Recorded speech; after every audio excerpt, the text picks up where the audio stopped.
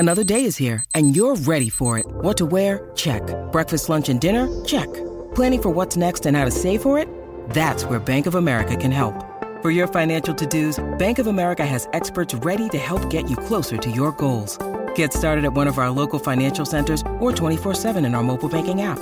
Find a location near you at bankofamerica.com/talktous. What would you like the power to do?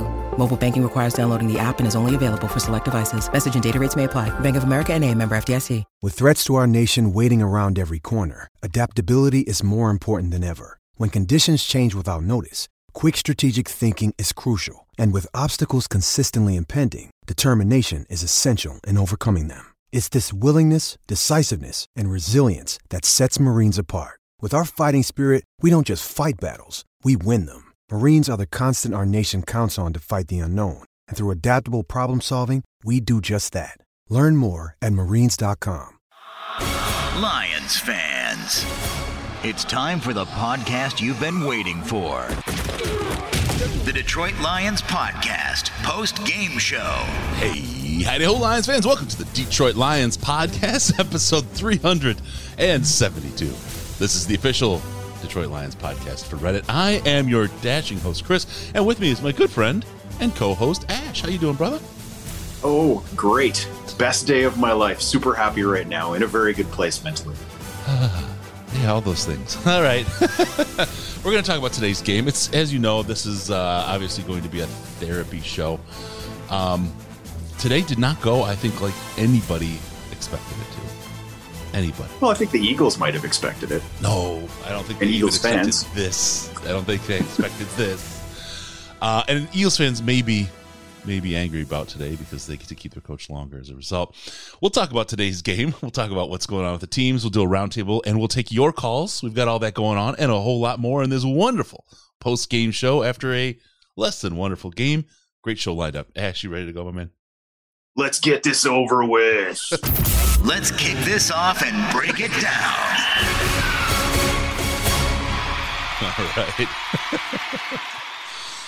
All right. Let's see. How can we do? We can talk about... Oh, thank you, Ryan. You are awesome, man. Respect to you, gentlemen, for showing up. I think Goff is going to lose this team before MCDC. 100%. He's that's all he's doing is losing. He might as well lose the team while he's at it. Yeah. Oh, like this is... It's like everything was wrong today. Everything was bad. The blocking was bad. Goff hit receivers. They either couldn't catch the ball or someone lined up stupid.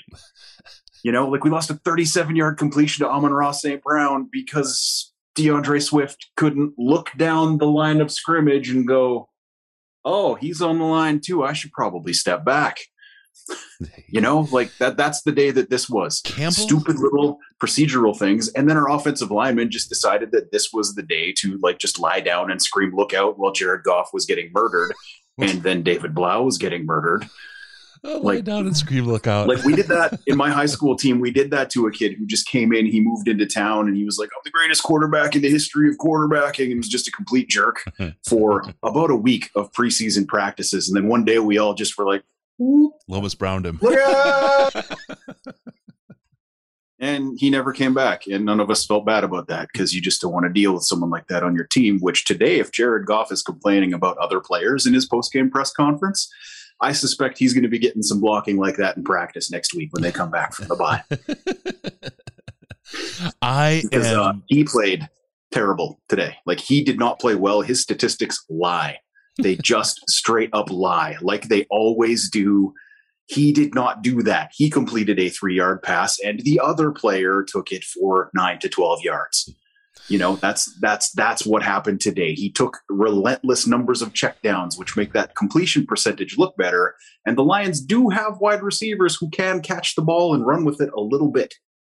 You know what I mean? That's literally the only thing they can do, it seems. Mm-hmm. So we've got this wonderful throw the ball 3 yards offense going continuously, which, you know, strangely, even the Eagles defense, which I believe in a number of metrics was somewhere in the range of one spot below our worst position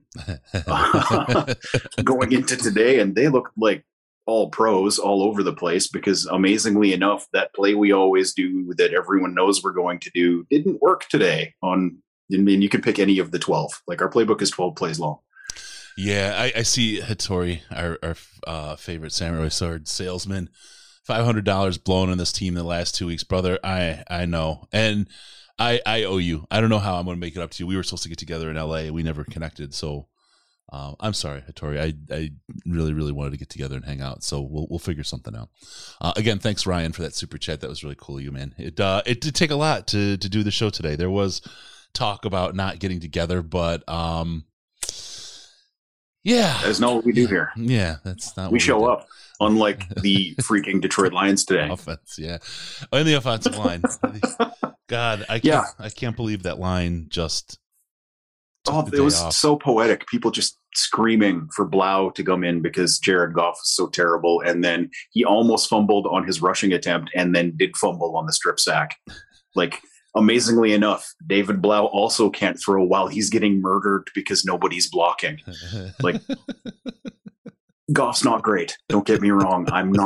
Don't make me into a Jared Goff apologist, but the problems do not start and end at that one position. Like Kadero Hodge. How do you not catch that ball? I would catch that ball, and I had stone hands for a high school running back in the day.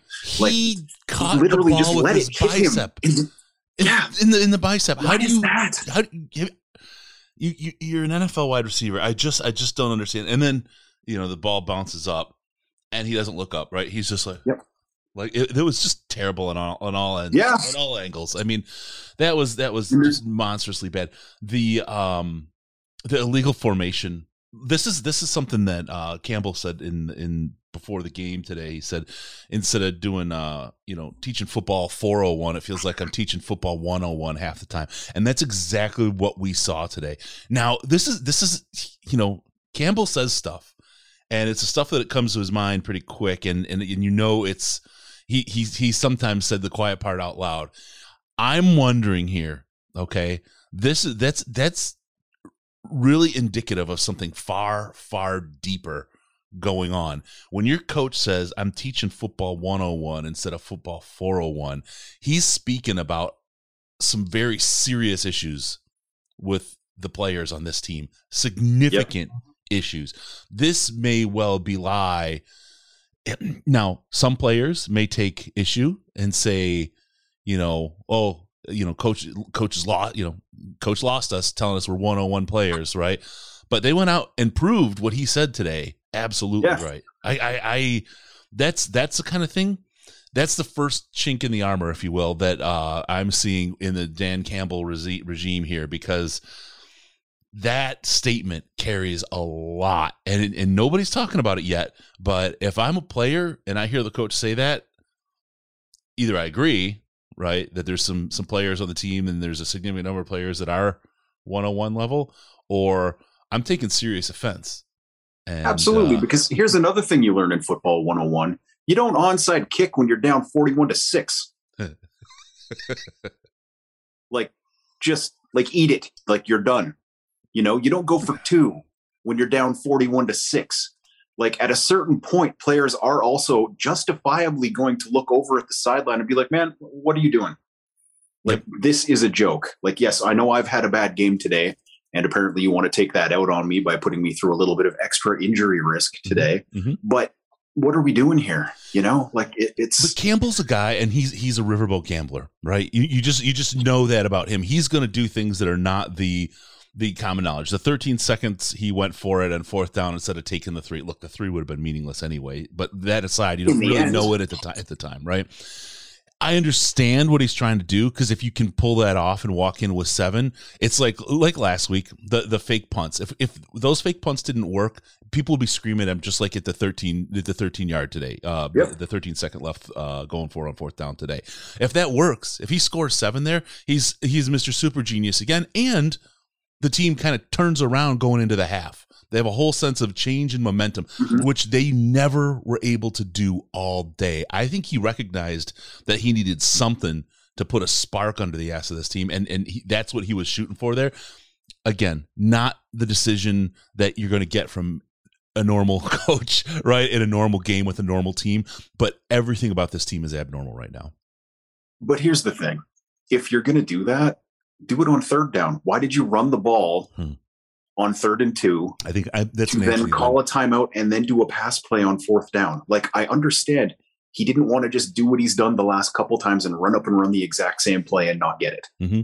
You know what I mean? Like, that's what I see that as, is a reactionary thing to that. But in this situation, like, they weren't down that much at that point. No. You know what I mean? Like, they were only like, that would have what took them to within 2 scores, but instead they walked in not having scored a single point in the entire half, and that game was over. Yeah. Like that's the thing. You can beat a team by 14 points in a half of football because the Eagles aren't good. No. You know, like, just looking at that, you make some adjustments. If you do something, you get some points. You're like, okay, guys, we got some points. We're within 2 touchdowns. This is still in reach. But 17-0, you're done. The game is done. Yep. There is no coming back from that. Not this team. Not this year. No. We can talk about Goff throwing it away the second time this year on 4th down. That's something I'm certain we'll cover. Let's throw the really quick. Happy Halloween, everybody. We got tricks, not treats today. I got to tell you though, really quick. Do you like scary stories, Ash? I love scary stories, Chris. Did you know that there's a maniac on the loose? Oh, is there? Yeah. Yes, the Maniac on the Loose Scary Stories podcast. It specializes in scary stories that'll curdle your blood and send shivers down your spine. Steve Hudgens is an award-winning writer and filmmaker who's now crossed over to the podcast world with the Maniac on the Loose Scary Stories podcast. He writes the stories, narrates them himself. He's been a diehard Lions fan since the 70s. You can find the podcast at maniacontheloose.com. He's a great guy. He wanted us to do a read for him on the show, and just told him, make a donation to the St. Jude, and we'll do that for you. So guys, check out the Maniac on the Loose podcast. Steve's a great writer. He's got some really, really good stuff out there. I think you're really, really going to like it. And what better time of year than Halloween to check something else? Something that and I'm going to check that out. I love podcasts like that. Like, there's a few of them out there that are that style, and all the best to them. I hope this works out. Yeah, for reals. All right, so let's open up the phones. 248-782-8384, 248-782-8384, and Detroit Lions Podcast, all one word, if you want to call us via Skype, Detroit Lions Podcast. Get a lot different setup, actually, in the last 2 weeks. Revamped basically everything we got in the studio. So here's the first call. Let's see how it works. Hey, caller, what's your name? How much have you had to drink? Oh, wait, hold on. Hey. There you go, brother. How you doing, man? Oh, not too bad. I'm Tim. I am, unfortunately, painfully sober in Bangor, Maine. Oh, man. Now, I thought it was mandatory in Bangor to drink a lot all the time. You know, I used to, and it's just gotten to the point where these games are so...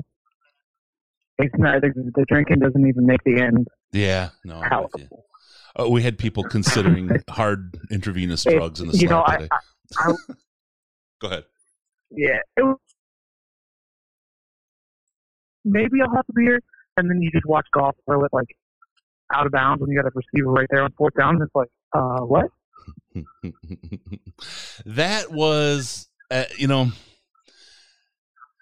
so the receiver, okay, let's talk about the 4th down play. The receiver was open after he threw the ball because he threw it short and the coverage came off of him. Could he have thrown it over the shoulder, over the top? Sure. I mean, Ken Goff, I've seen him do it. Can he do it regularly or with any kind of consistency? No, but it's potentially something he could have done.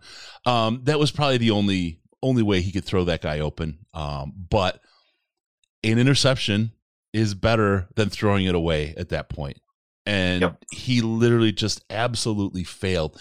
I don't know what it is about his processor that he cannot figure out what's going on the field in any kind of a timely manner. And he misses reads. He's just, the decision making is not ideal. He's in panic mode. Yeah. Like, constantly, it just looks like a guy who is in panic mode. And the thing is, I have trouble even blaming him for being in panic mode. Not today. Given how the game goes up to that point. You know what I mean? Like, like that one play where Sewell gave up the 3rd sack. You know, like, Jared Goff has to bail out because the entire right side doesn't block anybody. So he bails out to the left and gets just drilled by the guy who, like, Sewell was just blocking him around the outside like you're supposed to. But because Goff had to flee for his life, that's exactly where he went. And it just, that's today in a nutshell to me. Yeah. Is everybody screwed up everything, pretty much every play. So except those running backs at the end. And that would be, go ahead, caller. It would all be fine. You know, if this was the first game where he had completely dropped the ball and everything, but that was like a basic scramble drill. You know that receiver that's short's going deep, so you might as well throw it in that hole. That would be a cover 2 hole. And, you know, that's at least throw it out there to make it, put it where the receiver can catch it, or nobody catches it. And that's it, you know, instead of just throwing it away like, oh, that sucks. I'm going to go cash my paycheck now. Well, yeah, that's what a good quarterback would do. Yeah. And it has become painfully obvious that is not what the Detroit Lions have right now. Or at least if there's one in there, he's not playing like it right now for 1,000 different reasons. Like there's not a lot of good things going on for the Lions right now. But yeah, like on that play specifically, I don't know how you can walk into that not knowing that throw the ball up is the, oh hell, everything went wrong option, you know? Yeah. And so we got Joseph in the chat. Everything, Ash is right. Everything was bad, but Goff had made plays that made it look like he's protecting himself over everything else. All right, caller, I'm going to let you go, brother. Yeah. Have a good one. I'll be watching here, and I have to watch the Seattle game, so that should be fun. All right, we'll see you, bud. I think he was absolutely protecting himself today because it was like the line was trying to murder him. He was running for his life. I mean, there was plays where there was literally no protection at all for Jared Goff. The ball snapped and they were just running a track meet at him. And what do you do? Yeah. I mean, sorry, I watched Tracy Walker make a business decision out there. Tight end Goddard had the ball running down the left side of the field. Tracy Walker's right in front of him and wound up, I forget who got him from the side and behind and tackled him, but Tracy Walker kind of just rolled to the side and barely even made contact. He was one-on-one with him because he didn't want to take that hit. I don't blame him. I mean, it would have hurt. There was a specific moment in the third quarter. I can't remember which of their many, many touchdowns it was, but basically it was one where like clearly the entire defense, except for like 2 guys, just decided that, you know, okay, we're done. And the look on Tracy Walker's face in the moments before they went to commercial tells me one thing. He is not going to be a Detroit Lion next year. Yeah, like there is a 0% chance. Like you can't feel like that at work and then voluntarily ever come back. You know what I mean? Yeah. Which sucks. Like that's the one thing we wanted to avoid this year is being the joke of the league so that the good players we do have don't get, and I hate this word, but everybody hearing it will know what I mean when I say it. When I say that the players are potentially getting lionized this year. Like it's a thing.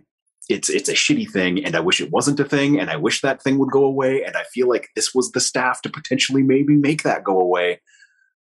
But it's what's happening right now. Like even Hawkinson at the end, when you're watching, like when they went for 2, same look on his face. Like, what are we doing here? Like, what is going on? And games like this are how regimes go one and done. Yep. Like we've had 2 of these. Like we also did not show up for the Chicago game. You know what I mean? Like, or the Bengals game actually. So that's 3 games where this team just straight up did not show up for this coaching staff, which that is the one thing that this coaching staff was supposed to bring to the table was we're going to show up every week and we're going to compete hard. And they're not. And they have. I mean, they have, except for really the Chicago game and this game, the team didn't show up. But the rest of the games they did. Bengals. That's yeah. I think. Okay. But I mean, I look at like the Rams game. If there's a game they're not going to show up for, that's the game. That's the game, right? It's not these games. This is the thing that's so maddening about this is games like this one and the Chicago game, and you get the Jets beating the freaking Bengals right now. These are the games that you have a chance to win. You're playing bad teams. They played well. They played tight against good teams, right? I mean, they've done well. Yep. They're supposed to be able to play well against the bad teams, and they don't. They play even worse, and it's maddening. How do you hold the Rams in LA to within 8 points and lose by 50 to the freaking Eagles. It doesn't make any flipping sense. None whatsoever. I have an explanation. Against the Rams, they pulled out the kitchen sink from second one. They were like suicidally aggressive. Mm-hmm. What did they do today? Not that. They committed suicide. They basically, they pulled out the kitchen sink against the team where it wouldn't matter. And then they show up today and start playing terrible vanilla football for a quarter. Yeah.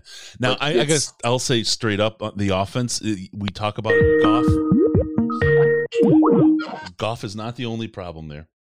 No, there's nothing but problems there right now. Yeah. Like, there's nothing good. But the best thing about the offense is Swift. Starts with Anthony Lynn.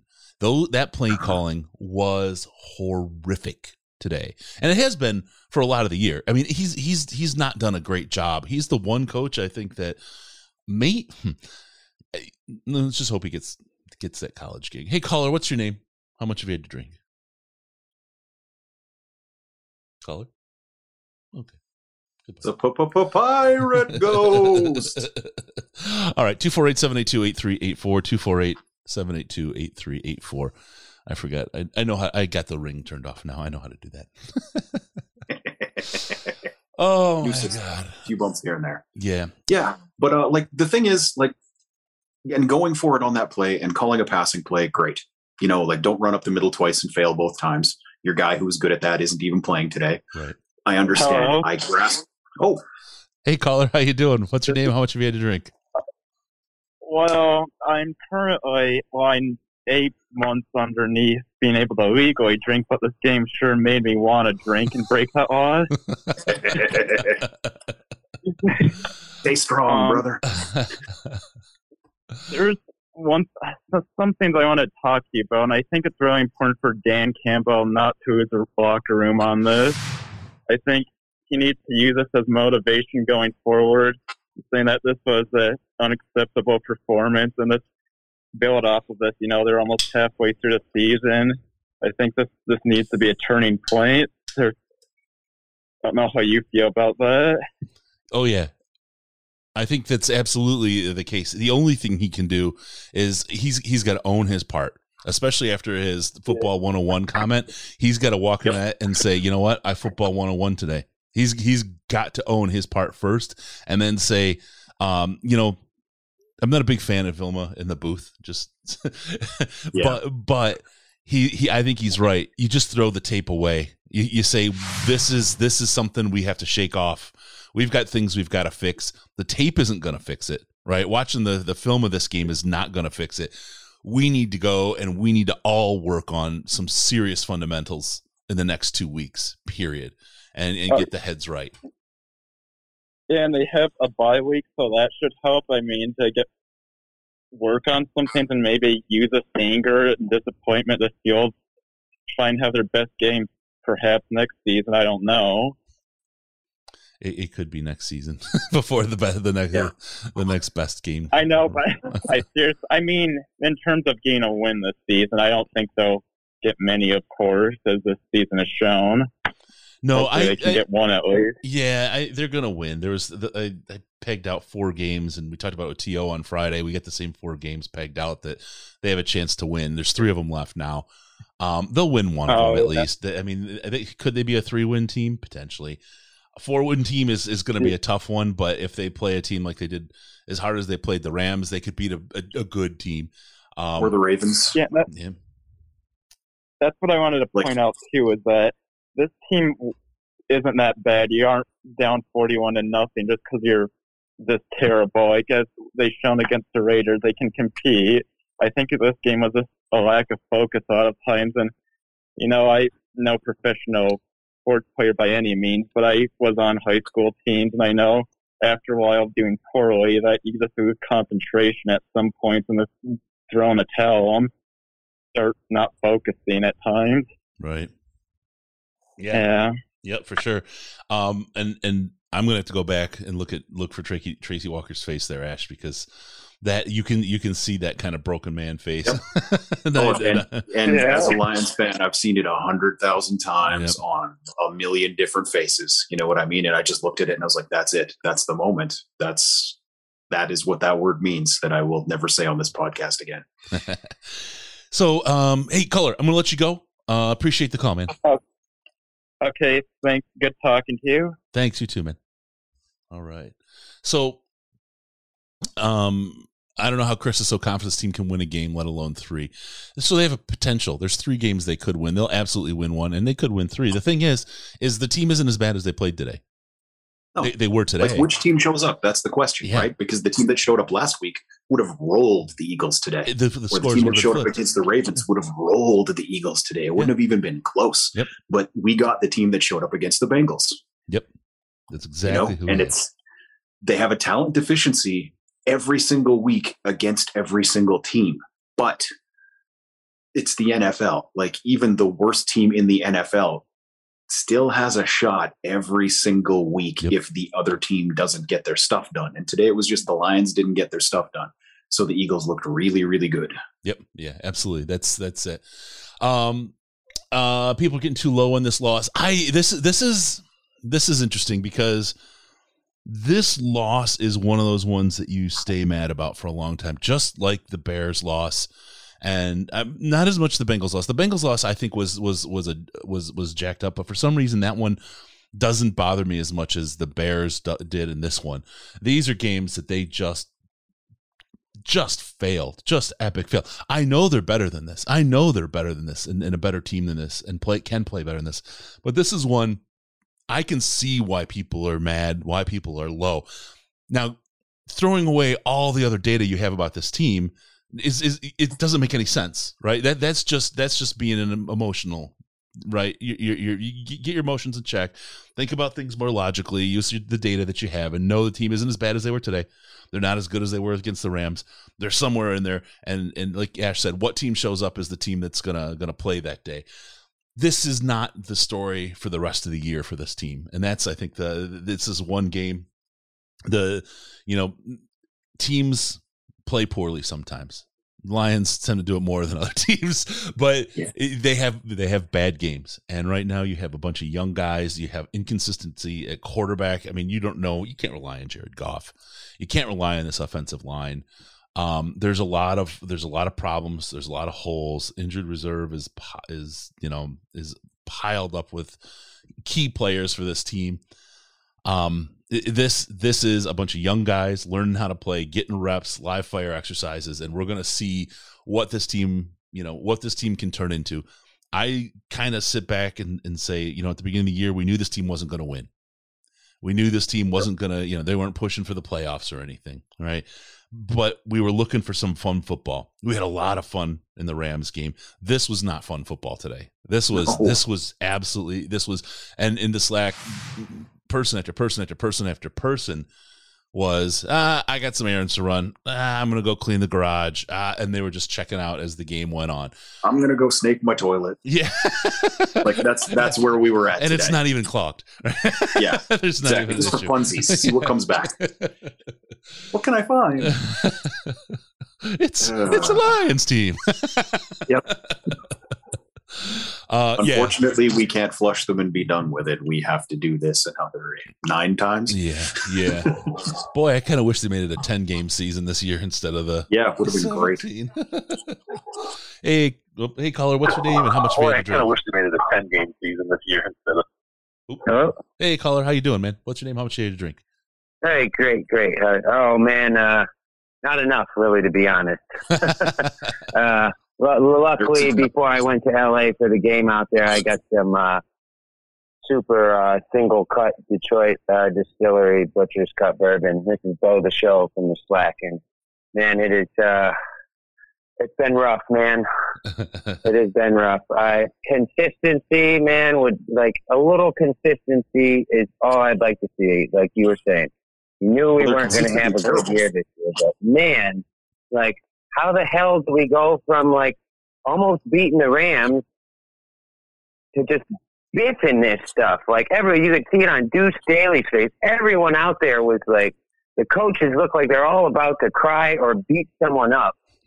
It was embarrassing. Gosh, the only game I didn't finish watching or I didn't watch all of was the Bears game. And that's only because I was on my anniversary in Frankenmuth. And I was like, babe, we're not going to watch this whole game. But then they started coming back. so I suckered myself in. You know, how long you been married? Through the Bengals, everything. How long have you been married? How long you been married? Oh, it's just a couple years now with my new lady. But yeah, no, it's oh man, I've been a Lions fan since like 1990, and that's when they got me too. When I could actually see Barry Sanders run the ball. Like I got pictures from I got adopted. I got pictures from my first family in Bears gear, you know, when like Walter Payton was their running back. And then I moved to Detroit and was like, no, this guy, even though the Lions suck right now, this guy has got me. And I've been stuck since then. And man, trying not to cry, man. Like, God damn it. I need someone to help walk me off the freaking edge here. Oh. What do we have to look forward to? Like, Dan was about to cry on live TV there when the cameras panned to him. Like, multiple times I could see the, like, watering building up in his eyes. But, yes, they're good, too, but... If our guy cries in the presser today, he's going to lose a lot of people. I'll tell you that. Because he didn't cry. Like, I had that on the background here while our live chat has been going on right here. No, he's sitting there still blaming himself, but like subliminally, like blaming Goff and some other people. When do you start just saying, no, our quarterback sucks, our wide receivers aren't doing their job? When you've replaced them. Yeah, I guess so. I guess so. Yep.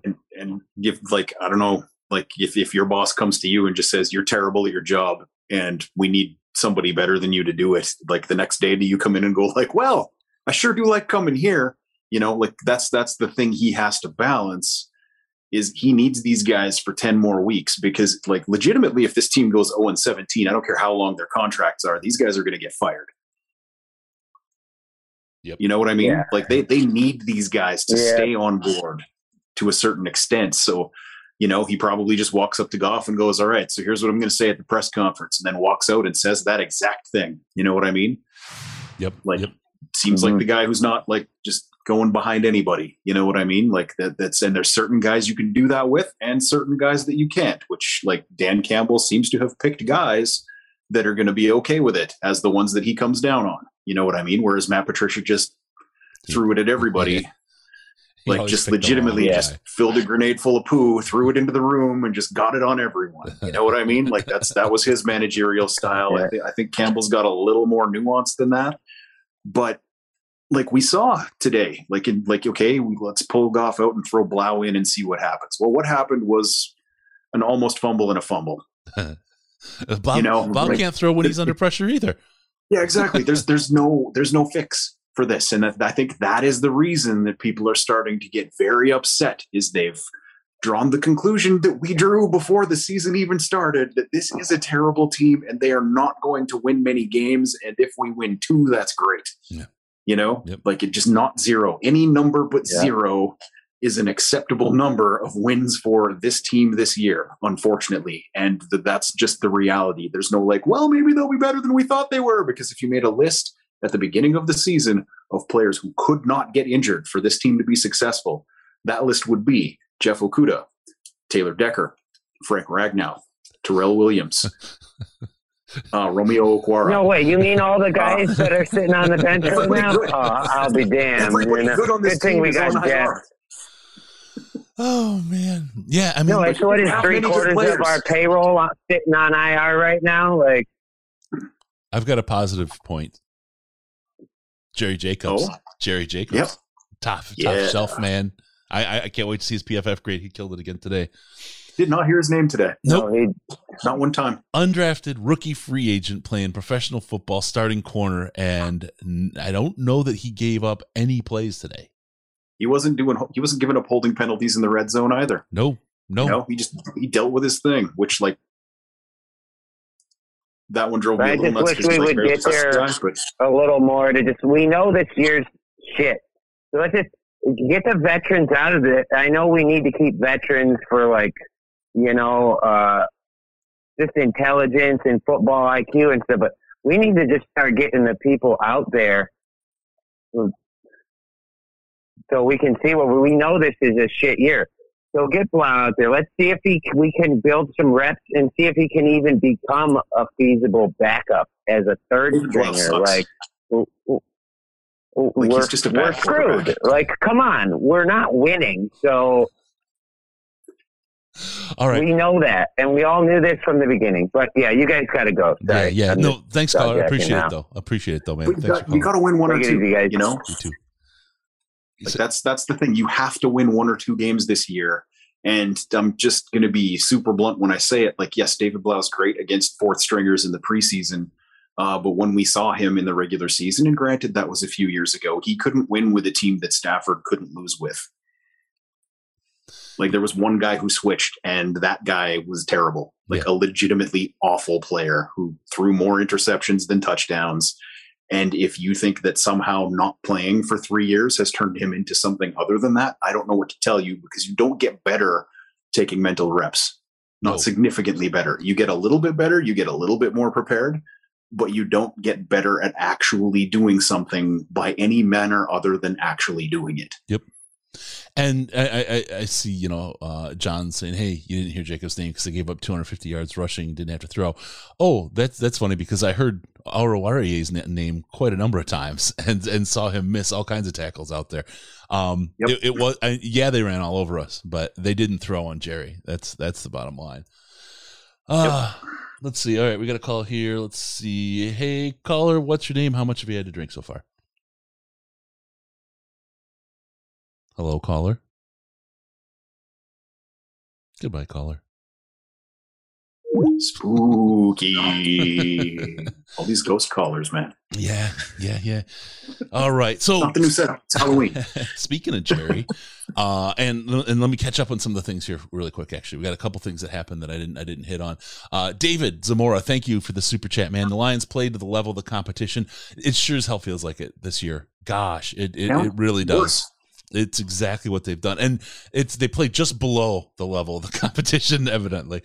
Matt LaFleur, hey guys, thanks for being here. Like the song I was just jamming to, there must be some kind of way out of here. Yeah, you're not kidding, my friend. There must be. Got Robert. Are you the Joker and I'm the thief? Like, what is this here? I'm a midnight smoker. Let's see, Robert M. I'll take one win. After that, I'm Team Tank. Let Goff or Blau sink this ship. Doesn't matter who. It's going down. Yes, absolutely. I agree 100%, Robert, for sure. Also, I gotta shout out Floundericious. He showed up again, man. One of the most generous dudes in the world. $228 for St. Jude. That's $1 for every yard. We're at $367.69. I forgot to get my pie ready. Oh my goodness. We are doing a 24-hour telethon podcast with numerous guests, players, coaches, broadcasters, all kinds of guests coming in, former Lions, players. Got Coach Fonts with a big surprise coming for Coach Fonts. That's one you guys don't want to miss for sure. 24 hours of fun with the Riz and I. Ash will be on for a while. A bunch of folks coming in on Friday. Starts at 9 a.m. until 9 a.m. Saturday. Raising money for St. Jude. You can donate now, stjude.org/DLP. We're shooting to get to $25,000. We get there. Riz will don a tutu. I'm in a position where if we get to 30 grand, I'll do the Fat Boy 40. That's where we're at. So tune in on Friday, 9 a.m. We start. Throw us on in the background at work. You can just watch us, kind of like you do your e-learning that they make you take on bloodborne pathogens or whatever else you have to take at work. Your anti-harassment training, you put it on in the background, and then you go do other things. Put us on in the background. You can go do some other things while that's going on. Right here, Detroit Lions Podcast, 9 a.m. Friday. Big show, raising money for St. Jude. David Zamora, thank you again for Super Chat. GoFundMe for Jared's contract. I would rather do the GoFundMe for St. Jude. Those poor kids deserve it more than Jared. Yep. Deserves to get bought out. All right. Because I didn't get my pie ready for today, and I'm not going to be on the podcast again until this happens, for every 1,000 we are at, when I come on the show, I will pie myself. Oh, wow. So if that means I got to do 30 pies in like 30 seconds, that like will rapid fire machine gun, one hand on each side. Like I will get this done and it will be magnificent. Oh my goodness. All right. stjude.org/DLP. Let's pie this guy. 1 pie for every grant. So are you at 3 pies then right now since we're at 3,300? Is that what we'll start at 3 since we'll make that my punishment for not doing the 1 today. Is all right. 3 times as many starting there. And then from here, if we get to 30, that's going to be a rough day for me. And then I'll do that at the beginning. And then my entire time, I will leave whatever is on my face while we're talking Lions. Oh, that's awesome. That will be fun. So let's do this thing. Awesome. For the kids. That's right. All right. Let's talk about this processor in Goff's head, because everybody's blaming Goff. Goff is not the only problem, but Goff is a problem. He is. He's and I'll make the excuses for him because I'm that guy. You know what I mean? Who I try to look at things at 1,000 different angles and try to get the whole picture. And you can't expect him to hang in the pocket because there isn't going to be one, and there's no reason for him to expect there to be one. You can't expect him to throw timing throws because the wide receiver is not going to be there. Sorry, someone just tried to call me while we were in the middle of that, which always, cuts me out. Yeah. But yeah, so you can't expect him to think blocking is going to be there. You can't expect him to believe that the receiver is going to get open downfield. You can't expect him to believe that a receiver is going to get to the right place on a timing throw. And these are the exact problems you cannot have with a quarterback like Jared Goff. It's the perfect storm. He needs blocking. He needs receivers to be where they're supposed to be. He needs receivers who will make a play for him. We have none of that. So it's bad quarterback, also bad everything. Yeah. You know what I mean? It's his what's the word I'm looking for? Lack of ability to create outside the play is a problem, but the play isn't creating anything for him either. Right. If that makes sense. There's both sides of this equation are awful. Yeah. Yeah. It is what it is. He can be a decent quarterback. When other things are working well, when his blocking went away for a season in LA, he was terrible. When his running game went away for a season in LA, he was terrible. You do have to build a team around him for him to be a functional NFL quarterback. But until this year, he hasn't been John Kitna-Bad. And that's where he's at right now. With the pick today, isn't he has 1 more touchdown than interceptions this year at this point, if I recall the numbers correctly, and also has 6 fumbles. Yeah. Now, so the thing is, and I'm seeing it here, right? So basically Goff needs everyone else to play perfectly to cover up his weaknesses. Not perfectly, just not terribly. Right. And that's the thing. He's gotten to a Super Bowl, right? He's gotten a team to a Super Bowl. He went to the Super Bowl with the team. He was a part of that, and he was an integral part of that. Mm-hmm. But you've got no blocking. Today is the example we'll use. When he's had blocking, he's been better. Not great, but he had no blocking today. He's got no receivers out there. He's got, a play calling that is just vanilla as hell from Anthony Lynn, right? I mean, it's so tough. And I mean, you're not giving him any of the things he needs to be successful. You take away one of those things, he can be moderately successful, but he's got none of them right now. And you saw what happened when Blau was out there. It was no different, right? I don't care if you got Justin Fields right now. I don't care if you have Trevor Lawrence on the team right now. This team is not doing any better with them. And that's the problem. Everybody wants to just rail on Goff. I'm not on the Goff train. I'm happy if he's gone after this season. But replacing him, I don't care if you put freaking Tom Brady on the team right now. This team is going to lose. They stink.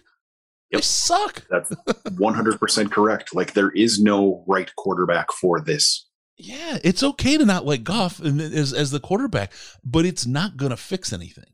It's not going to fix anything. Good chance that he's going to be here next year. Yeah. Yep. And they need to do something. And Riz and I would probably have a very heated conversation about this, but I believe they should add players at the trade deadline this year.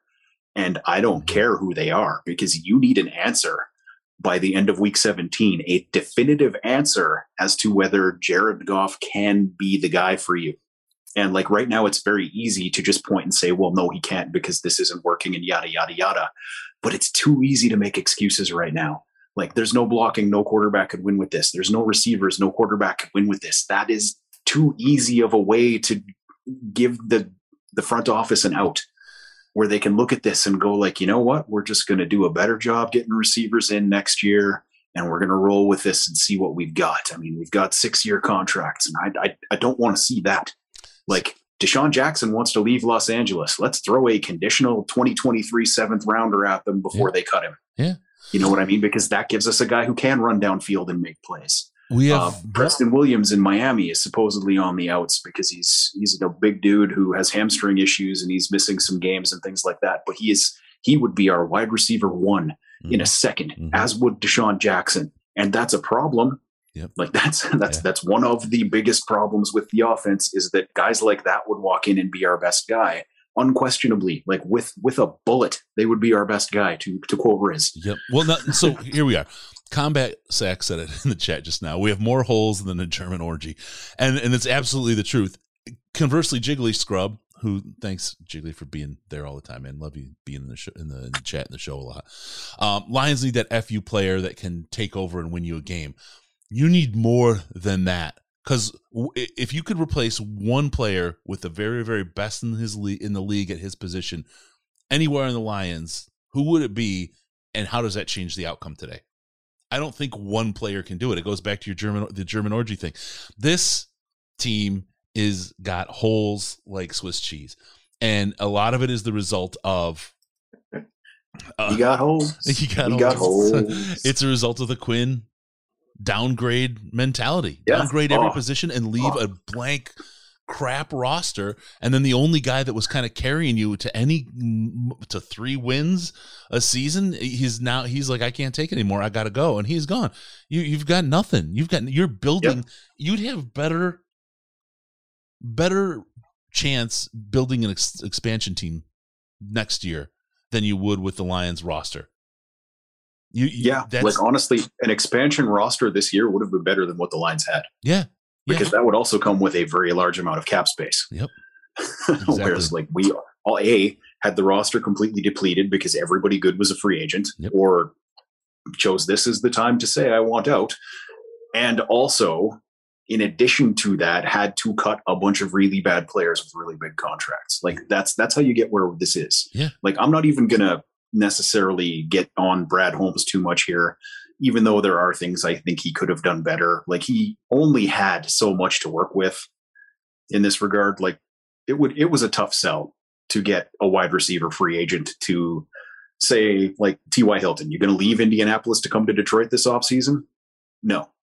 Why would you do that? No. There's no way. Nope. You know what I mean? Like even if Robinson had become free as a free agent from Chicago, is this the year that you decide to go home and finish off your career in Detroit? Yep. Like, there's no way.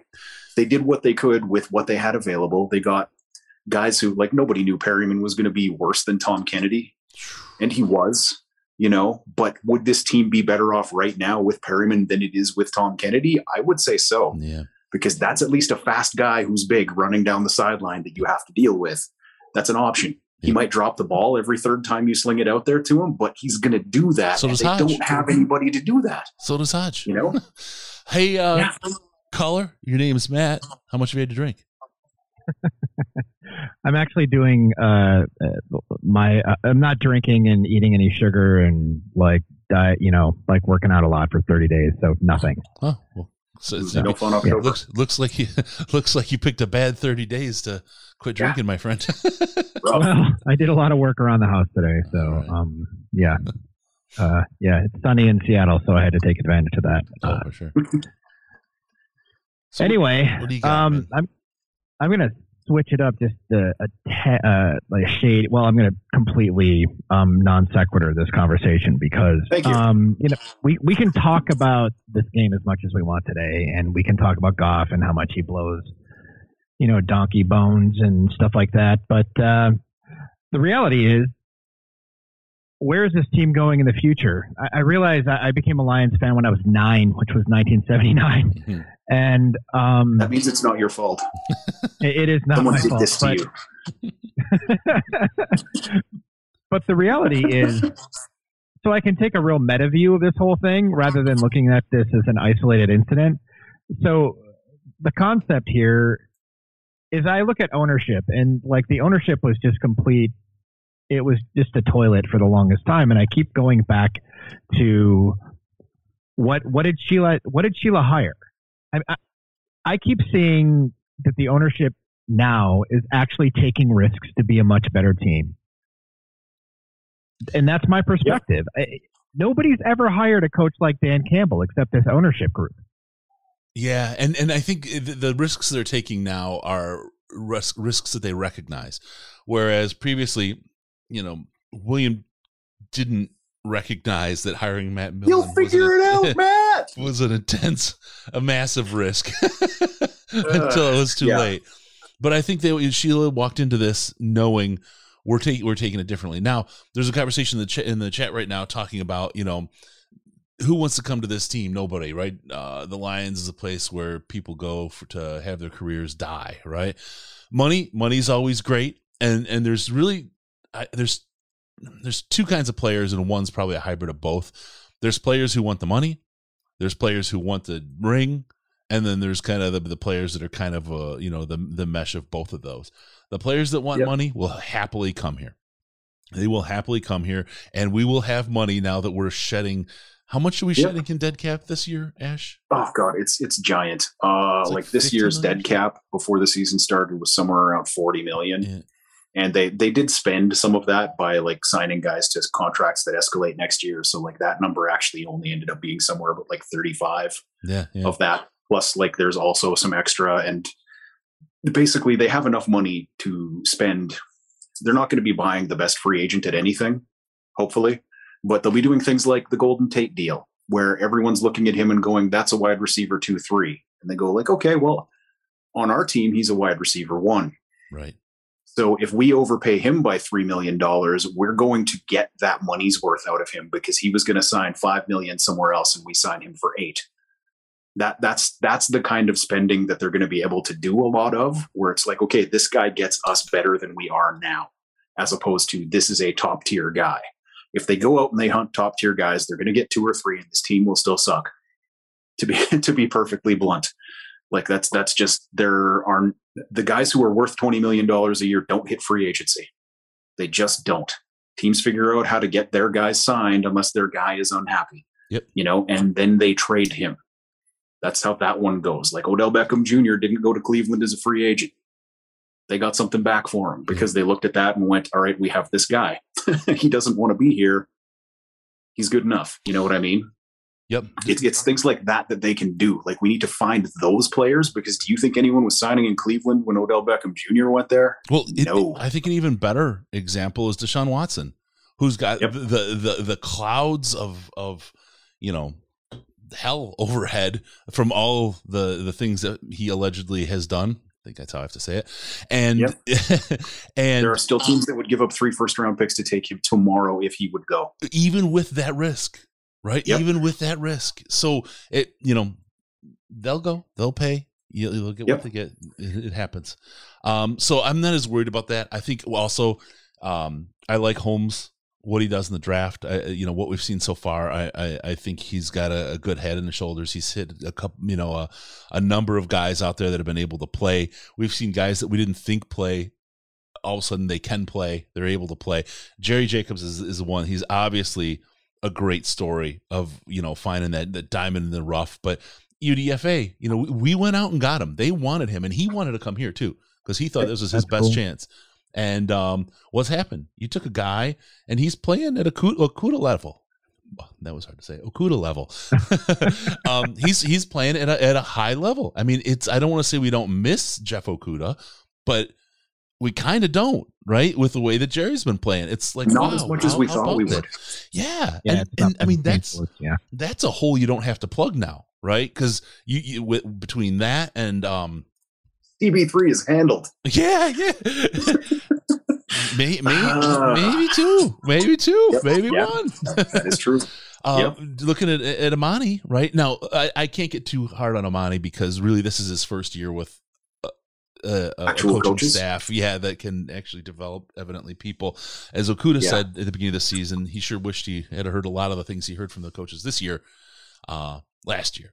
So it's pretty interesting. So, we got holes to fill. We've got some players. I don't think getting players to come here is going to be the problem for this team. But I don't think they're going to do that next year either. No. They have to have a season where they don't look terrible before free agents are going to, like, the ones you want are going to legitimately consider this. Yep. Because like you said, there's the free agents that will just literally go wherever the money is. You don't want those. Like, those are not the players you want to bring into your organization, generally speaking. Then there's the ones who, like, they'll balance it. You know what I mean? And, like, the best deal that makes sense for them is the one that they're going to take. And then there's the ones that are, like, ring hunting, and we're not going to get the ring hunters. We don't want the ones that are just coming for the money. So it's finding that middle group where, like, okay, maybe we got to outbid somebody by $2 million a year. We got the space. What else are we spending it on right now? Right. Yeah. And we don't have a lot of free agents coming up that are super high priorities to get re-signed. We'll see. Now, I think up until this week, there was a shine on the coaching staff here. We have to see what happens this week in the bye week and next week with Dan and see how it goes. And see what happens, because dud this after the bye week. Well, this coaching staff is a draw for players, and it's a draw for players who haven't been playing at their peak either, at the where they were supposed to. Those guys where the teams are a little disappointed in their performance. This is a place where those kind of players can come and redeem themselves and get good coaching and development and have an opportunity to play and do all those things. So there's a chance there. I kind of would think about this much like, God, the 90s Cowboys when Jimmy Johnson took over. Where were they? 1 win the first season. Then 1-15. Then they went like 8-8. Right. Yep. And then they went on. Then they lost to us in the playoffs. Yep. Yeah. Exactly. And then everything completely changed. Yeah. And it took that one just terrible season, right, for them to kind of reset under the coaching staff that they had and get things, the players they needed and start making things move.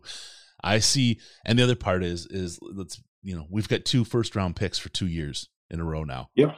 And we may not have to combine them to get a quarterback if we get one this year, right? We may not even have to combine them. We may get those 2 picks. We may get more out of them. That's an opportunity. Honestly, what we all need to be, praying for, from whatever faith we have, is that one of these effing college quarterbacks, Joe Burrow's the rest of this season, and is clearly the guy who needs to be picked, because then we can just take that guy and we can build around that, because that's a thing that builds excitement. You know what I mean? Like, okay, we got this kid who came in, and I watched him in the championship game or whatever. You know what I mean? And he looked great. And I know his name, so I will go there. There needs to be something to build some excitement. Yep. That's kind of like why I don't have as much of Goff has not been an answer this year at all. But the reality is it was a calculated risk. It was an intelligent risk. Holmes went out and made sure that he had backup capital for the team to improve, even if Goff doesn't really work out. Also, another thing is my last name is Leffler, not LaFleur. Do not make me the coach of the Packers. Sorry. I just can't do it. Same guy. Anyway. All right, man. All right, I'm going to go. Thanks a lot. Yeah, we'll see you, bud. Bye. Leffler, not LaFleur. All right. Let's see. Hey, caller, what's your name? How much have you had to drink? Sorry. Hey, you guys. My name's Dante. It's Chef Curry Sauce from the subreddit, actually, and not enough. I don't know that they make enough alcohol in a year to take care of today's pain, my friend. I can't imagine they do. But my question for you guys, and I don't want to come across, too negative, but I'm pretty down in the dumps about the team right now.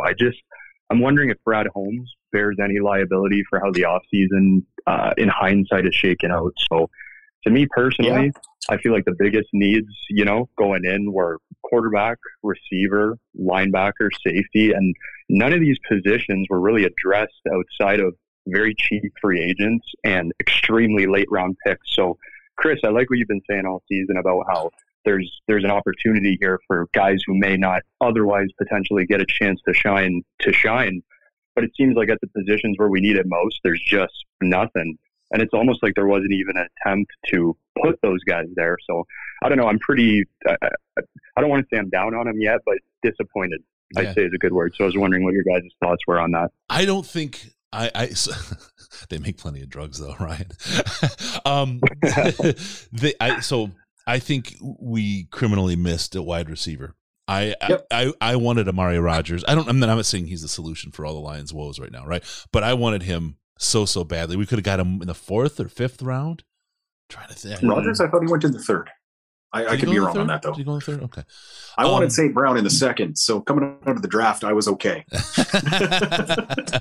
Yeah, just every time he makes a play, it gets called back on a penalty. Yeah. Like he's easily lost 100 yards to penalties this year. It's driving me insane. There was wide receivers out there, and we didn't even take a stab other than Amon-Ra. And look, he's been great, but when you need an outside receiver, and we had none. And, kind of betting the bank on Williams being your guy doesn't seem when he's like coming off an injury at all. Yeah, no. He only has 1 year of production ever. Yep. Even when he was on a team that desperately needed him to be the guy, he was never the guy. Like he had his 1 year in San Diego before Lynn even got there. Yep. And then after that, nothing. And like they took a lot of swings and missed on far too many of them, and they need to do better this year. But he's a rookie GM. What do you expect? Well, you know what I mean? I mean, you get Sewell. I like that pick. I love Sewell. Anzarike. I like that pick. You got McNeil. I like that pick. He's playing well. Iffy. He's the only guy who tried to stop the run today. Iffy, who was playing well until he got hurt. Right. Amon-Ra. I like that pick. Derek Barnes is out there looking like a starter. Right. He's and that's what he 4th did. round. It's fine. Yeah. Jamar Jefferson in the 7th round. He played today. Got the only touchdown in the game. Right. I mean, hey, you know what? Not terrible. Every one of these guys has contributed in some way this year to this team in a positive way. I think in that respect, he did well. I just think that, again, to go with Combat Sacks analogy, there's more holes than a German orgy on this team. And it's going to take a lot. It's going to take a couple of years. And I hate to say this wasn't a 1 year fix. Yeah. A couple of years to fill all the holes left behind by the last regime. You've had enough of that shit. And I think that's part of the problem with there, but I appreciate. Oh, sorry. Go ahead. No, you go ahead, man. Oh, no, I was just going to say that I had to run, but I really appreciate you guys getting on and doing this after every loss. I can't imagine how soul-sucking that's got to be. But you know what? It's content, and sometimes people need it. So we when you're a small person, it doesn't matter anymore. All right, brother. You have a good day, guys. Yeah, you too, Chef. See ya. Keep it cooking. All right. What I was going to get to is it wasn't a 1 year problem. It was never a 1 year problem. Like there was no series of makeable moves that was going to turn this from Matt Patricia's trash heap into Dan Campbell's ideal roster. That's an unreasonable ask. That's why when they didn't draft receivers after the draft, I was like, okay, yeah, but it's 1 year and there's 1,000 holes and they filled some of those. Yep. We were going to be playing on almost every play 3 guys who are 300 plus pounds. So we drafted a couple of those to make sure they weren't terrible. And we've got no money to get the guys to fill the holes, right? I mean, because we were just so destroyed. It was criminal. It was absolutely criminal what Quinn did to this organization from a talent perspective. Do you want Danny Shelton out there instead of Lynn McNeil? No. Nobody wants that. That's the other option. Yeah. You know what I mean? That's what we were looking at. They were so desperate to try to keep linebackers that they tried to re-sign Davis. You know what I mean? And imagine instead of having Alex Anzalone out there, we have Jared Davis out there right now. How much it could be worse. So many things could be worse. Imagine if we were paying Kenny Golladay to not play right now. Oh my God. Yeah. And there were mistakes that would have been very easy to make when you looked at this roster on paper. What did he say? I don't think they made them. Was Kenny Golladay? It was like $14 million, wasn't it? 18. God almighty. He signed for top tier free agent money, and you're not that guy. He's not that guy. You know, is there a draft podcast coming out? We will talk a lot about the draft on the St. Jude show. I promise you that, my friend. We have a lot. We'll have some guests too. We're going to have Mark Schofield back and a couple other folks. Jim Costa for your West Michigan folks who liked the boys, the Big Drew and Jim show. We're going to have Jim on. We have a lot of people come on. Hey, caller, what's your name and how much have you had to drink? Caller. Hello. Hi, how you doing, man? Hey, what's happening? Can't lie, I'm a Rams fan who follows Goff over to the Lions, big Goff supporter. It's not perfect, but you gotta give a quarterback some weapons. Yeah. I mean, he literally, if you don't have anybody that a team has to worry about, that they have to double, it just clogs everything up. And that's why those screens, those fakes to screens to Hockenson don't work, because no one's caring about Khalid Raymond running around the edge on the end around. They literally don't care. Yep. So they concentrate on Hawk and Swift, and nothing gets moving. Goff isn't perfect, but I look at Tom Brady last 2 years in Tampa Bay when he was throwing to Jacoby Myers and Harry Mills, and everybody said Tom was done. And now he literally has 7 Pro Bowlers to throw to, and he's the MVP. Stafford, MVP because he has weapons. Mahomes, even though he's playing bad, he still has Kelsey and Hill. This league is about playmakers. And if you don't have any, you can't win. And I think if you give Goff some playmakers, he'll win games for you. I think, and the best example, you're hitting the nail right in the head. Yep. The best example is SoFi, when I went to SoFi last week and watched the Lions and the Rams game and saw the exact same Matthew Stafford that I always saw in Detroit. There was nothing different about him. He wasn't better. The ball was the exact same. The choices were exactly the same. He just was surrounded by playmakers. He was surrounded by talent. Right. And now he's a superstar, right? He's an absolute superstar. One thing, when I watch Stafford, because I'm a Rams fan still, he misses a lot of guys. The difference is he knows when he comes back on the field, those same guys are going to be open. If Goff misses a guy, that guy's probably not going to be open again. That's why when Goff misses, it's so glaring because he's not going to get that same opportunity that other quarterbacks get because he knows Kupp's going to be open again on that route. Or Tyreek Hill's going to be open again. You got to have playmakers. Yep. Absolutely. 100%. Yeah. Like, honestly, he's at a gunfight with a spoon right now. like that's what they've given him as far as weapons goes. Like, we have DeAndre Swift, we have Hawkinson, and we have placeholder X at every other spot. Yeah. Or like promising young rookie at best. And just to kind of make it, really, really clear, we're not sitting here saying there's not problems with Goff. Right. But the problem is you could put any quarterback on this team and they're going to struggle. They're going to struggle more. Both of those things can be true. Yeah. Jared Goff has had games where he played like absolute garbage, but he has also had games where his team completely hung him out to dry. And like some of those have happened on the same day. Yeah. Today was one of those days where he played badly. Also, everyone else played badly. But no quarterback wins this game. I'm wondering. There isn't one. You stick Peyton Manning in his prime back there, and he just gets murdered all day. Yeah. I'm wondering if the line, and this may not be true, but I'm wondering if the line Lomas Brown on Goff. I mean, really, just I'm wondering if they just checked out and they're done with him. That would be tough. That would be really, really tough. Because that's up to the coaches to read the room. Yeah. Like, if this team has checked out on Jared Goff, that's a thing that you can't wait 10 weeks to deal with that. No. But I don't think they would be justified in having done that because nobody else is playing good enough that they can look Goff in the face and say that we lost because of you, man. Yeah. This isn't that team. They're not a quarterback away. But this quarterback has won games in the past when he had a good team around him. Yep. And there's no reason to think he could not do that again, but he does not have that good team. Yep. Hey, thanks, caller. Appreciate it, man.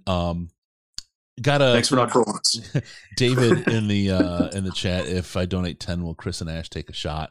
I'll do a shot. I got some Jaeger over here. I can knock down. I don't know if Ash has anything handy, but I'll. I got nothing in my house and an employment contract with a morals clause. So I'm out. Yep. Sorry. There you go. So yeah, I'll take a shot. All right, let's go. St. Jude again. Don't forget, stjude.org/DLP. Donate Helping Sick Kids. Christmas for the Kids is the event. It's a live 24-hour podcast on Friday from 9 a.m. till Saturday at 9 a.m. Do not miss it. Put it on in the background. It's a great time. It'll be on the YouTube here. You just go to DetroitLionsPodcast.com. You can click through and get to it. We'll also have a charity auction. We've got some great stuff. We got a rental house in Colorado in the ski slopes. So 4 seasons, really. If you want to go in the summer and have, you can do. It's killer. It is absolutely killer. That's up for auction. We've got Jerry Jacobs. He's sending them out today. They're in his hands. I got a ball and a jersey signed by Jerry that we're going to have. We got a Jamal Williams signed ball. We got a Penei Sewell signed ball. We got a Hawkinson signed jersey. Thank you very much, Greg Warren. That was awesome of you to get that. We've got a bunch of stuff going up on the auction site. Go ahead and get in there, and that'll be up on the 5th. We'll put that up when the live show starts, so you can start bidding. We're going to close that right now, roughly. I don't have the calendar in front of me. Roughly around the 15th of December, so that all of the items get out. So if you're thinking of getting something for a Christmas gift for somebody, any of that kind of thing, that you can then have it in hand for the holiday and then gift it as appropriate. So we'll get you taken care of. Also, there's dinner with Chris and Riz. That's a great one. That's a big one to bet on. It's a fun time. Go down to Prime Proper and get yourself a nice fat steak with the boys. We got you covered on that. Good stuff. All right, let me, David, you got the $10. I'll get a shot going. Let me get the caller on the air. Hey, caller, what's your name and how much have you had to drink? Hey, finally got through. This is Chris. Yes, sir. Hey, this is Kurt again, calling down here from Dallas. How you doing, man? I'm doing same as all the other Lions fans out there. Kind of open. Have you decided to start drinking yet? No, I'm going to pull in here to my house a little bit, and I'll probably, hit the tee edge a little bit. Okay. Yeah, you shouldn't probably do it while you're driving, right? Well, not as much as I normally do, at least. Unfortunately. So anyway, what do y'all think about this? I know in other years, with previous offensive coordinators, the line is. I know we're missing, a Pro Bowl, 2 Pro Bowl caliber players, but other offensive coordinators, they do have their own blocking scheme, don't they? Yeah, they do. They'll have different schemes. That doesn't just fall on the line coach. I think that works with the offensive coordinator as they build up the playbook. The blocking schemes work within the context of the play. I think Ash used to play offensive line, didn't you? Back in the day, yep. After my stone hands from running back that I mentioned earlier, I switched to linebacker for my next year and was pretty good at that. But then our entire offensive line graduated, so I switched over to O-line for my last couple of years. Yeah, but basically, it's not a coaching issue when Matt Nelson gets beat so badly he's laying on his back as Jared Goff gets murdered. That's not Hank Fraley's fault, that's we just don't have good players. I have difficulty looking at what I saw today and thinking that cutting to Crosby was the right call. That's where I'm at on Matt Nelson right now. He has been terrible in half of the games and acceptable in the other games. He hasn't played well in a single game that I've noticed. And it's because I have a little bit of experience with it. It's a position I watch while the game's playing. You know what I mean? It's one I'm actually interested in. I don't really follow the ball necessarily all the time, but he has been bad. We're starting to see the limits of Matt Nelson, right? Yeah. Teams have tape on him now and good pass rushers are making him look like a guy who switched to offensive tackle a couple years ago. Yeah. That's, you can't fix this. That's the biggest problem with where we're at right this second is you cannot fix what is wrong with this team, because what's wrong with this team is that it's a bad team. Yeah. Unfortunately. It just seems like years in the past, even going back as far as Linehan, I mean, we didn't have a lot of talent on that line. And, he made it work a couple years. and then other, OCs would come in and then have maybe a little bit more talent and couldn't do shit with, I'm sorry, my language, couldn't do anything with it. But I don't know. I'm just trying to think, just trying to think outside the, besides the lack of playmakers, maybe he could scheme a little bit more down the field, even though, that's going to probably end up killing Goff, but, whatever. That's the thing is, anyway, he doesn't have the guys to do it. And it sucks. It just sucks because it's not what he did in Buffalo either. Like, he was good running game, dink and dunk down the field. That was, and occasionally hit one deep, but he had a mobile quarterback while he was doing that. That's the thing is, this isn't a good pairing between offensive coordinator and quarterback either. And that does matter when you're not dealing with elite talents. Like, any offensive coordinator can figure out how to get Patrick Mahomes to work. He's got all the skills. He's got all of the tools. Oh, but maybe Anthony not. Lynn would very much like to be running the Shanahan offense right now, and Jared Goff is not the guy to run that. Like, that's the thing. He wasn't good at that in Los Angeles, and that's why he's not there anymore. So they came in here, and a lot of it has been they've been trying to do the things he did in LA that kind of worked, but we don't have the weapons for him to do that, and it's so far outside his natural skills. Like, you're asking a guy who runs a 4.8 40 to do things that you would be doing with someone who ideally kind of gets more in that 4.5 range. You know what I mean? Like, when you're doing the rollout stretch stuff, like Stafford can do that because he's a guy who ran a 4.6 something.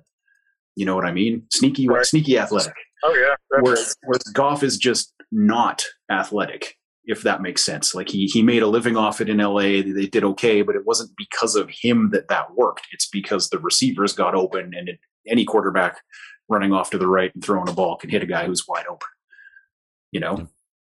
Well, it would be nice if we could get some of those deep shots and that kind of thing, but we don't have the receivers for it. We don't have the quarterback that likes to do it. And our offensive coordinator isn't, frankly, passing game oriented enough to figure out ways to get that done. Yeah. All right. Leaving off on another note, I want to hang up and listen. I've been watching Pitt a little bit. That Pickett kid, Kenny Pickett, he looks like he was starting to pull away a little bit from the rest. I didn't see last week's game, but just food for thought. Yeah, as far as skill set goes, that's the quarterback in this draft. If I were picking a guy right now, just based on tape and not thinking of anything else, Kenny Pickett's my guy. That I would say is most likely if a quarterback goes at number one to be the guy who goes at number one. He's running a pro-style offense. He's making NFL throws. He is more than not, running a 4.4 Justin Fields level mobile, but he's more mobile than, say, Matt Stafford was coming out. You know what I mean? Yep. His skill set is great, but the problem. A top 5 pick, you think, or is it probably too early to tell? I don't think he will. I think there's a 0% chance that he goes in the top 5 because he has 8.25 inch hands. He's wearing 2 gloves to hold the college ball. All right, man. Yeah. Thanks, Mash. Yeah, thank you, Kurt. Thanks for calling, man. Got another call. I wish he was. I desperately wish he was, because I was just looking at his tape a few days ago and talking about it in the Slack chat, where that's my guy. If I'm looking at all of these quarterbacks and going, which one of these, based on tape, is an NFL starter next year? Because Pickett reminds me of Burrow. Now, not to that level, because Joe Burrow had the best college season that has ever happened. And also Pickett is 24 right now, if I remember correctly. He's an older senior quarterback. Right. You know what I mean? Yep. But he's been great this year. But how much of that is because he's older than everybody else on the field? Yeah. That's the thing. You see guys who are advanced age go in the first round and bomb out completely because they're maxed out. Yep. That's a thing that happens. But mostly it's going to come down to, I don't think anyone's even going to look at him because of the hand size issue. If it's actually 8.25, that's that. Yep. Hey, caller, we got it in the chat. Pickett has 8-foot hands. You meant 8 inch, I think, Casino, but you got it. You're in there. Hey, caller, what's your name? How much have you had to drink? I can't tell if you're talking to me or the. Yep. I'm talking to you. Am I on? You are on. You're up. You're live. Hey, man, this is Adam, a.k.a. Recognize Me. Hey, support what you got going on here a little bit. Try to do on Patreon, all that good stuff. Yeah, thanks, brother. Yeah, it's frustrating because you look at these other teams, going back with Buffalo, the Niners, Cleveland. Look at who they're drafting. Look in those drafts from Lynch and those other guys. You got D-line. Lynch took a D-line when they didn't even need it. Was it last year or the year before? And we're taking Hawkinson. Hawkinson's not bad.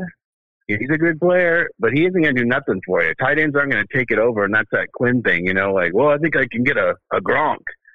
And that should have been a D-line when Nick Fairley was acting up, you know, and Aaron Donald was sitting there. It's like we never just go, you know what, build a championship defense. If the offense sucks, the defense is going to keep you in some games. So, and it's always just we get caught up in the like, well, we had Stafford and Calvin, and it's fun to watch. Yeah, but we never win, you know.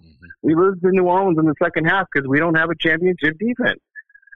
So I'm just really, that's my whole frustration over the years. You know, I don't expect them to win, you know, now, but gotta build the championship defense, people. You know, Okudah was kind of fringe because it's secondary, but you got to get that D-line. The D-line's got to be all over the opposing quarterback, and then you can have mediocre cornerbacks. But anyway, that's just my 2 cents, you know, on how everything's been going the last few years. Yeah, no, I don't disagree with you on the defensive side of the ball. When you know what's the old saying? If you score 1 million points, you could win. If they don't score any, you can't lose. Right? That's the bottom line of football. So yep, but yeah, I was going to come down there because I live up here in Sacramento, and I started getting my Lions season tickets back in Pontiac in 2000. I just always hung on to them. I lived out there in the early 2000s, but I was going to come down there, and I'm like, I don't want to go there and be feeling like crap, you know, in the stadium, but it was an entertaining game for sure, you know. I felt so good. I was nervous, right, that I was going to be just hating life. It was going to be a blowout. By the second quarter, I'd be like, I just want to leave, you know, one of those kind of situations. And it's like, why did I do this to myself? Why did I spend all this money? But to go and like, they wrote a children's book, it would be called Chris's Big Day. It was a great, great adventure. Now, is that place, I was hoping you kind of, maybe you already did and I missed it, but have you kind of went over like just the building? Like, is it just amazing? It looks amazing on TV. Go back to Tuesday's podcast. He talks about it for about 45 minutes. Yeah, I got ripped on because there's pictures. I got pictures and some video and stuff too. Yeah, but yeah, I got folks are a little bit, it's like, hey, I was hoping for some Lions content. It was like the SoFi Stadium podcast. Like entertaining podcast. But it's good. It's a spectacular place. The one thing that I said, because I you know, seeing it on TV and like on Hard Knocks when they walked out on the field the first time, this is what I kind of sum it up as, and the players were all like, whoa, like in awe, like look around. TV didn't do it justice at all for how amazing the place is. Because I was like, when I was watching that, I'm like, yeah, it's a new stadium. Okay, cool. And then I got there and I was just like the same way. Whoa, right? It's spectacular. Very, very awesome spot. Because you think, you're like, how are they going to top Jerry World, you know? And then this thing comes out, and it's just crazy. So anyway, I don't want to take up too much time, but I love the podcast. Thank you, brother. I'm trying to hang in there as a Lions fan. It's killing me. But defense. Yes, all right, guys, we'll talk to you later. All right, see you, Adam. Thanks, man. Sounds good. All right. Good callers this week. You know what I mean? Yeah. I was worried. I was shockingly good. Right? Like, I thought this was going to just be like, light everybody on fire. Yeah. Sell the team. You know, and that's what I thought we were going to get. So. Yeah, and short. But I did also say that our listeners and viewers are better than that. Yeah, yeah. And, you know, absolutely. And it turns out they are. Yeah. So thanks, guys, for being awesome. 100%. All right, so there you go. Let's start. We'll take your calls, 248-782-8384. We'll take a closing call or two if you guys get in here. 248-782-8384, or via Skype, you can do a call at Detroit Lions Podcast, all one word, Detroit Lions Podcast. Okay. Don't forget about your CBD needs. If you're a Lions fan, you're in pain. I'm just telling you that. I know that. I'm here with you. Go on over to cbd.detroitlionspodcast.com, cbd.detroitlionspodcast.com, and get yourself some of the best head care you can get. Pain, anxiety, insomnia, all handled and taken care of with CBD. There's some great stuff out there. I just started adding hammer curls to my workout, and my best friend is the CBD cream because the pain right on the top of that forearm, man. Those hammer curls are brutal. Yeah, it just makes it go away. That stuff's great. the Delta 8, Delta 10, and Active CBD. If you want a buzz, that's your way to do it. You can get it delivered in the mail. Active CBD is just like Delta 8, but different enough that it's legal in all 50 states.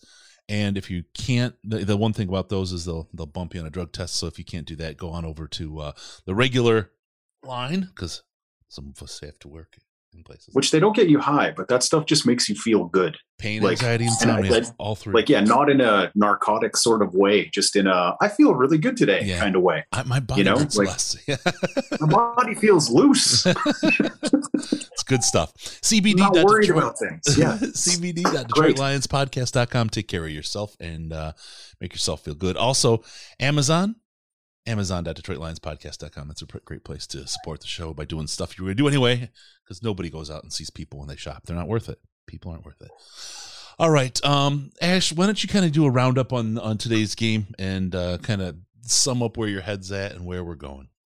Okay. Basically, like, it has become apparent that there is no late season rush coming. There are no answers to the questions on this roster. There are a number of gambles that have not paid out, like at specific positions. We all know what positions aren't good. The players who could not get hurt got hurt. The quarterback who needed help doesn't have it. The offensive coordinator who was great in the running game and was never really all that creative in the passing game is still got a pretty decent running game going most of the time, and doesn't have the juice in the passing game to elevate the team. Like this is what we have. Is that like the perfect failure to have your coordinator and your quarterback line up with the same weaknesses? I mean, they line up almost perfectly, right? It's still, exactly. It's the perfect storm this year of we don't have the personnel, we don't have the quarterback, we don't have the offensive coordinator. But any one of these things, if it was the only thing that was wrong, could be okay, including the blocking. Like if we just didn't have the great O-line, like we've seen Brady be awesome with terrible offensive lines. That's a thing you can do. You just get the ball out quick if there's somebody to throw it to, but there's not. You take the pressure off with play action if the running game's working, but it's not. And like that's the thing, is all of the ways to deal with this. And now teams are just keying on the screen pass. So you can't even deal with pressure that way anymore, because like we saw it today, like that did not work. And it's never going to work again, because that's the most dangerous thing that can happen in our offense. So if a team doesn't, like, you could double DeAndre Swift when he's out there justifiably. And that's ridiculous. You can't run an offense that way, where whether he's running or he's the receiver, he's the most dangerous thing on the field. That can't be the case, but it is. That's where we're at. We're just in a bad place without any real, like, if they answer those questions, then these are genius coaches and we need to keep them forever. Swift and Hockenson are your top two targets, which is a nightmare. Yeah. Having a tight end and a running back as your top two receiving targets you could not design a worse scenario for Jared Goff than having, because Hockenson is a very good football player. He is not a dynamic downfield receiver. That's not his game either. He's an intermediate guy who gets open. Yep. Like, he's got a decent, like, his RAS is good, but it's not good in a elite speed or elite agility kind of way, if that makes any sense. Like, he's a pretty big dude who has pretty good numbers. Yep. So he's like an 8.9 or something like that on RAS, if I remember correctly. But like, he's not Noah Fant, who runs like a 4.45. You know what I mean? And can be your guy who gets downfield because he's getting the same coverage as Hockenson is. You know what I mean? You could use him that way. Whereas like Hockenson is just, if you're using him as a downfield threat, he's just a slow wide receiver. Right. Because on that pick at the end of the game last week, there was one player who got in the air to go up and get that ball, and it wasn't a Detroit Lion. Yep. That was the one thing that just killed me on that. It wasn't a good throw by Goff, but one person went for that ball in the air, and it wasn't his receiver who was getting it. He was waiting for it to come down, which is just, it's hard to look at that and be okay with it. And that's where we're at, is there's a bunch of guys who aren't good, and now they're not. This week they didn't try hard, for too many of them. looked like they Jamie Collins did. Like they're like, oh, is this how we get out of here and go to a different team? Okay, cool. I'm just going, oh, look at me. I'm playing run defense. Like that's kind of the vibe this week was there were a bunch of guys who didn't want to be there and don't want to be there anymore, but they can't cut everybody. Like that's where I'm at. Like you can't, like at the end of the game when people were going like, well, let's throw the backups out there. And it's like, do we want them to score 60? Like, is that what we're going for? Because like their backups are still moving the ball on our starters, man. Yeah. Couple of great chats. Floundericious, thank you. Yeah, he's calling out St. Jude. Gotta hit St. Jude. stjude.org/DLP. Help us raise some money. Christmas for the kids. Send us money. Helping out some sick kids here. All right. For the children. Kenyon. Oh, I bet Ash doesn't get burned for hawk slander in the chat. Oh, I will. Yeah. I love you, Kenyon. You're worth $1 million less, brother. And then also Jamie Miller. Sadly enough, Goff looks like my brother, and now every time I see my brother, I want to punch him in the face. Do it. I feel bad. Where are you at, Chris? Like, what's your take on this whole thing? Well, because I thought we were going to get in an argument here based on some things that were going on in Slack chat during the game. I legit thought you and I were going to cross swords. Don't cross the street. A little bit today. My number one thing, and this is going to be a little bit inflammatory. I don't think this is the worst it's going to be all season. I don't think this is the low point. I don't think you're wrong. I hate to say that. I think there's going to be a game worse than this that hurts more. That just digs. You heard it here first, folks. Get your torches and pitchforks ready because we're going to need them. That being said, I think the team still gets 2 wins this season, possibly 3. I think the team is what we thought it was, is going to do what we thought it was, and my whole thing is, it's been 30 years since this team has had a playoff win. I was there for it. I saw it, right? I was there. If I have to wait 2 more, I don't care anymore. It doesn't matter. It doesn't matter. Mm-hmm. It doesn't matter. 2 years is nothing compared to everything I've had so far. I just need to see progress with the team.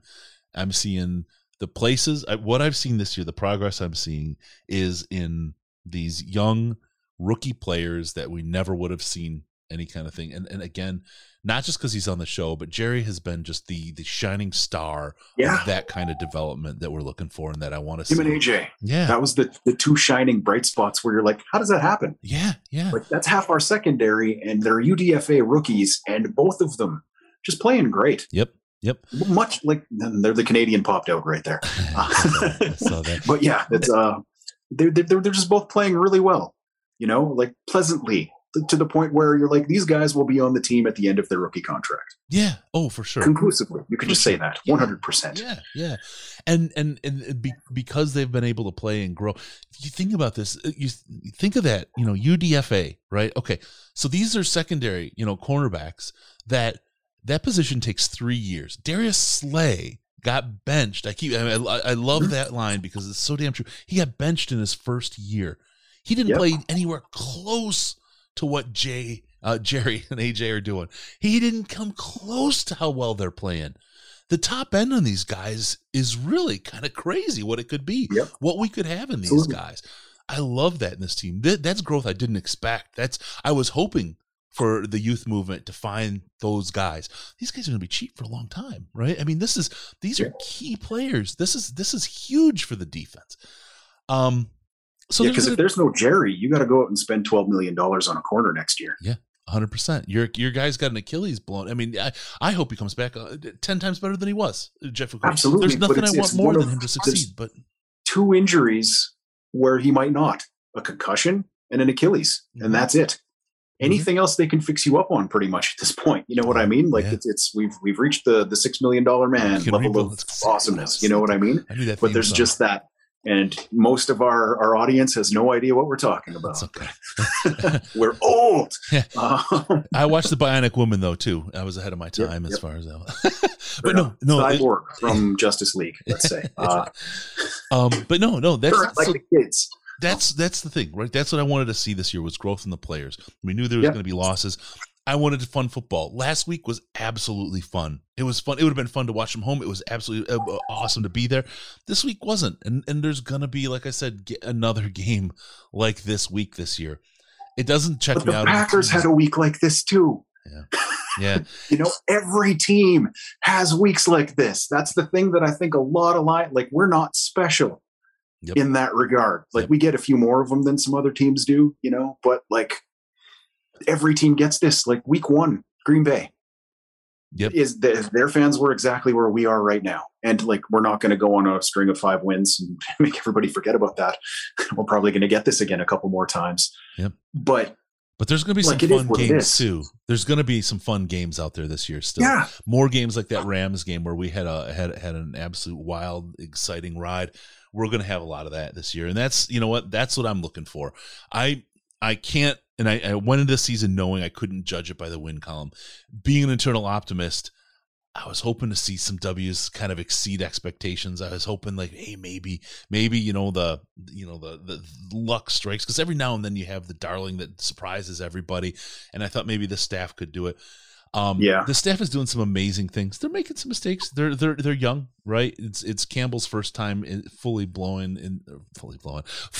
blown head coaching role, and Holmes. He had a great draft. He did everything I think he probably potentially could have, given the situation he was in.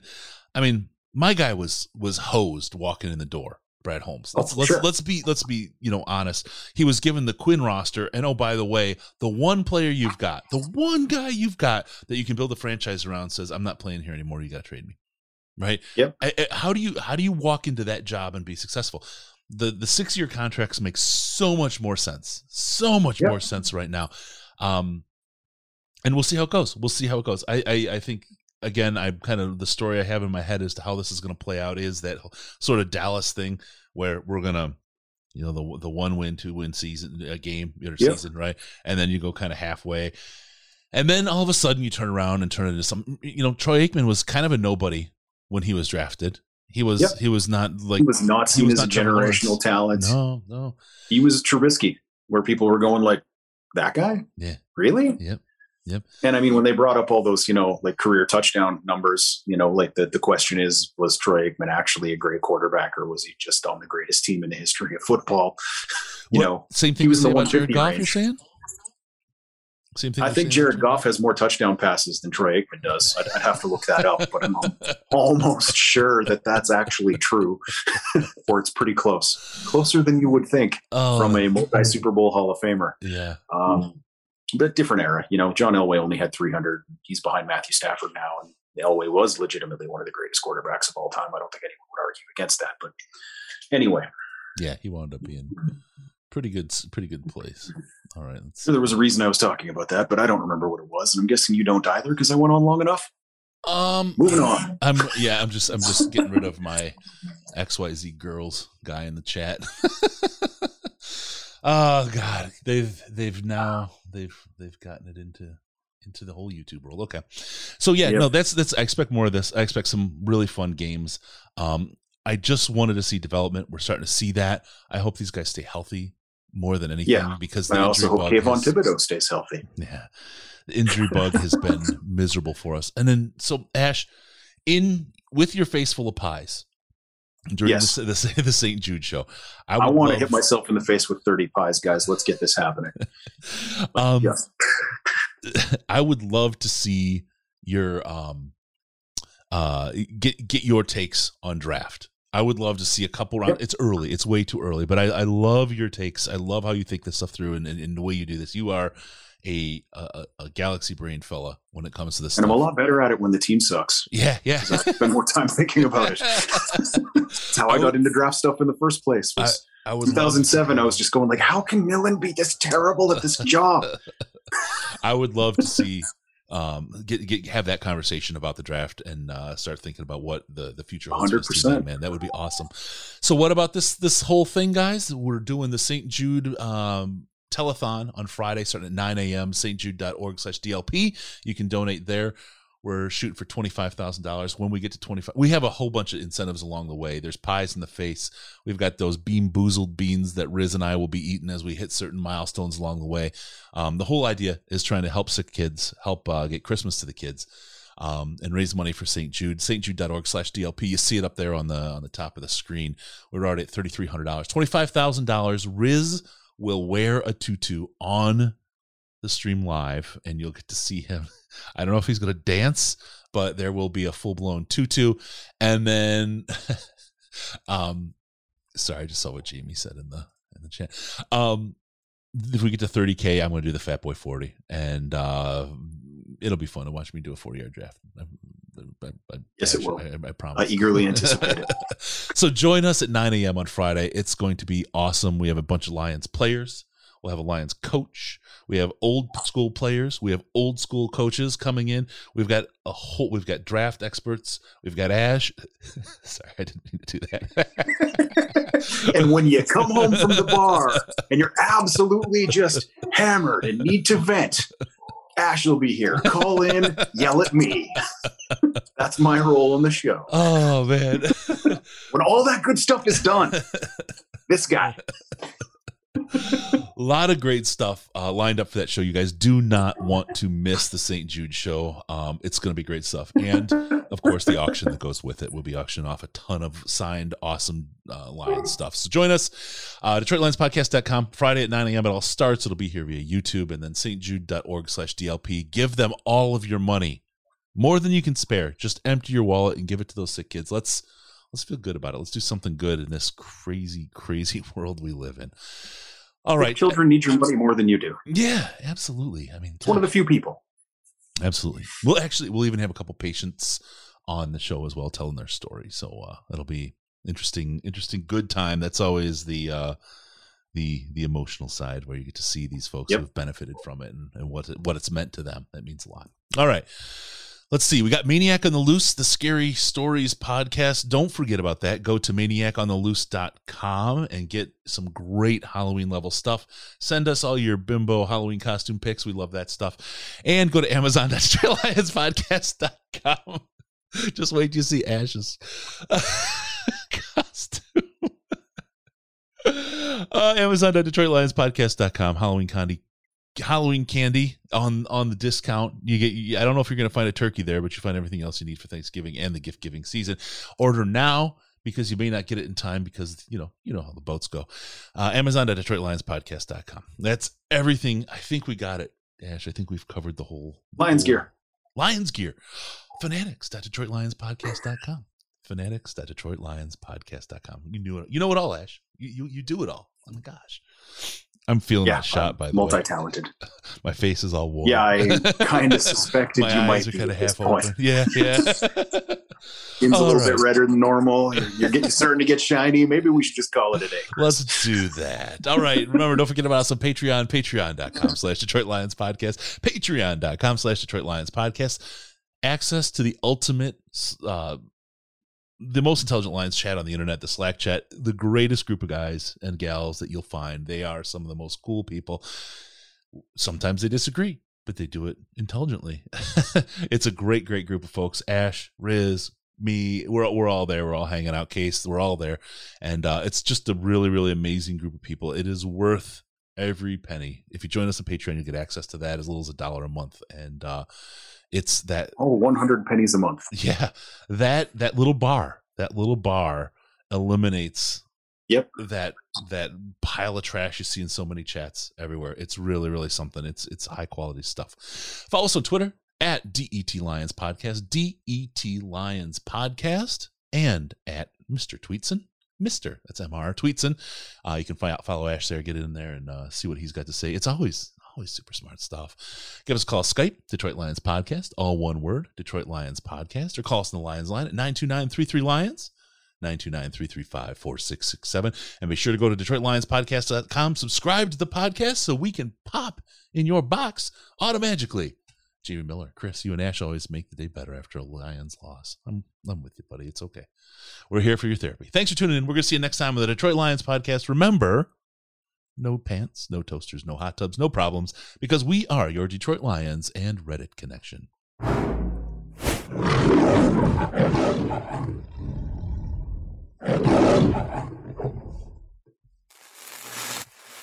Final seconds winding down, and look at that. How big is that? Chris and Case out of time. Pack the bag, start the plane. This show is over. You've had enough of that shit.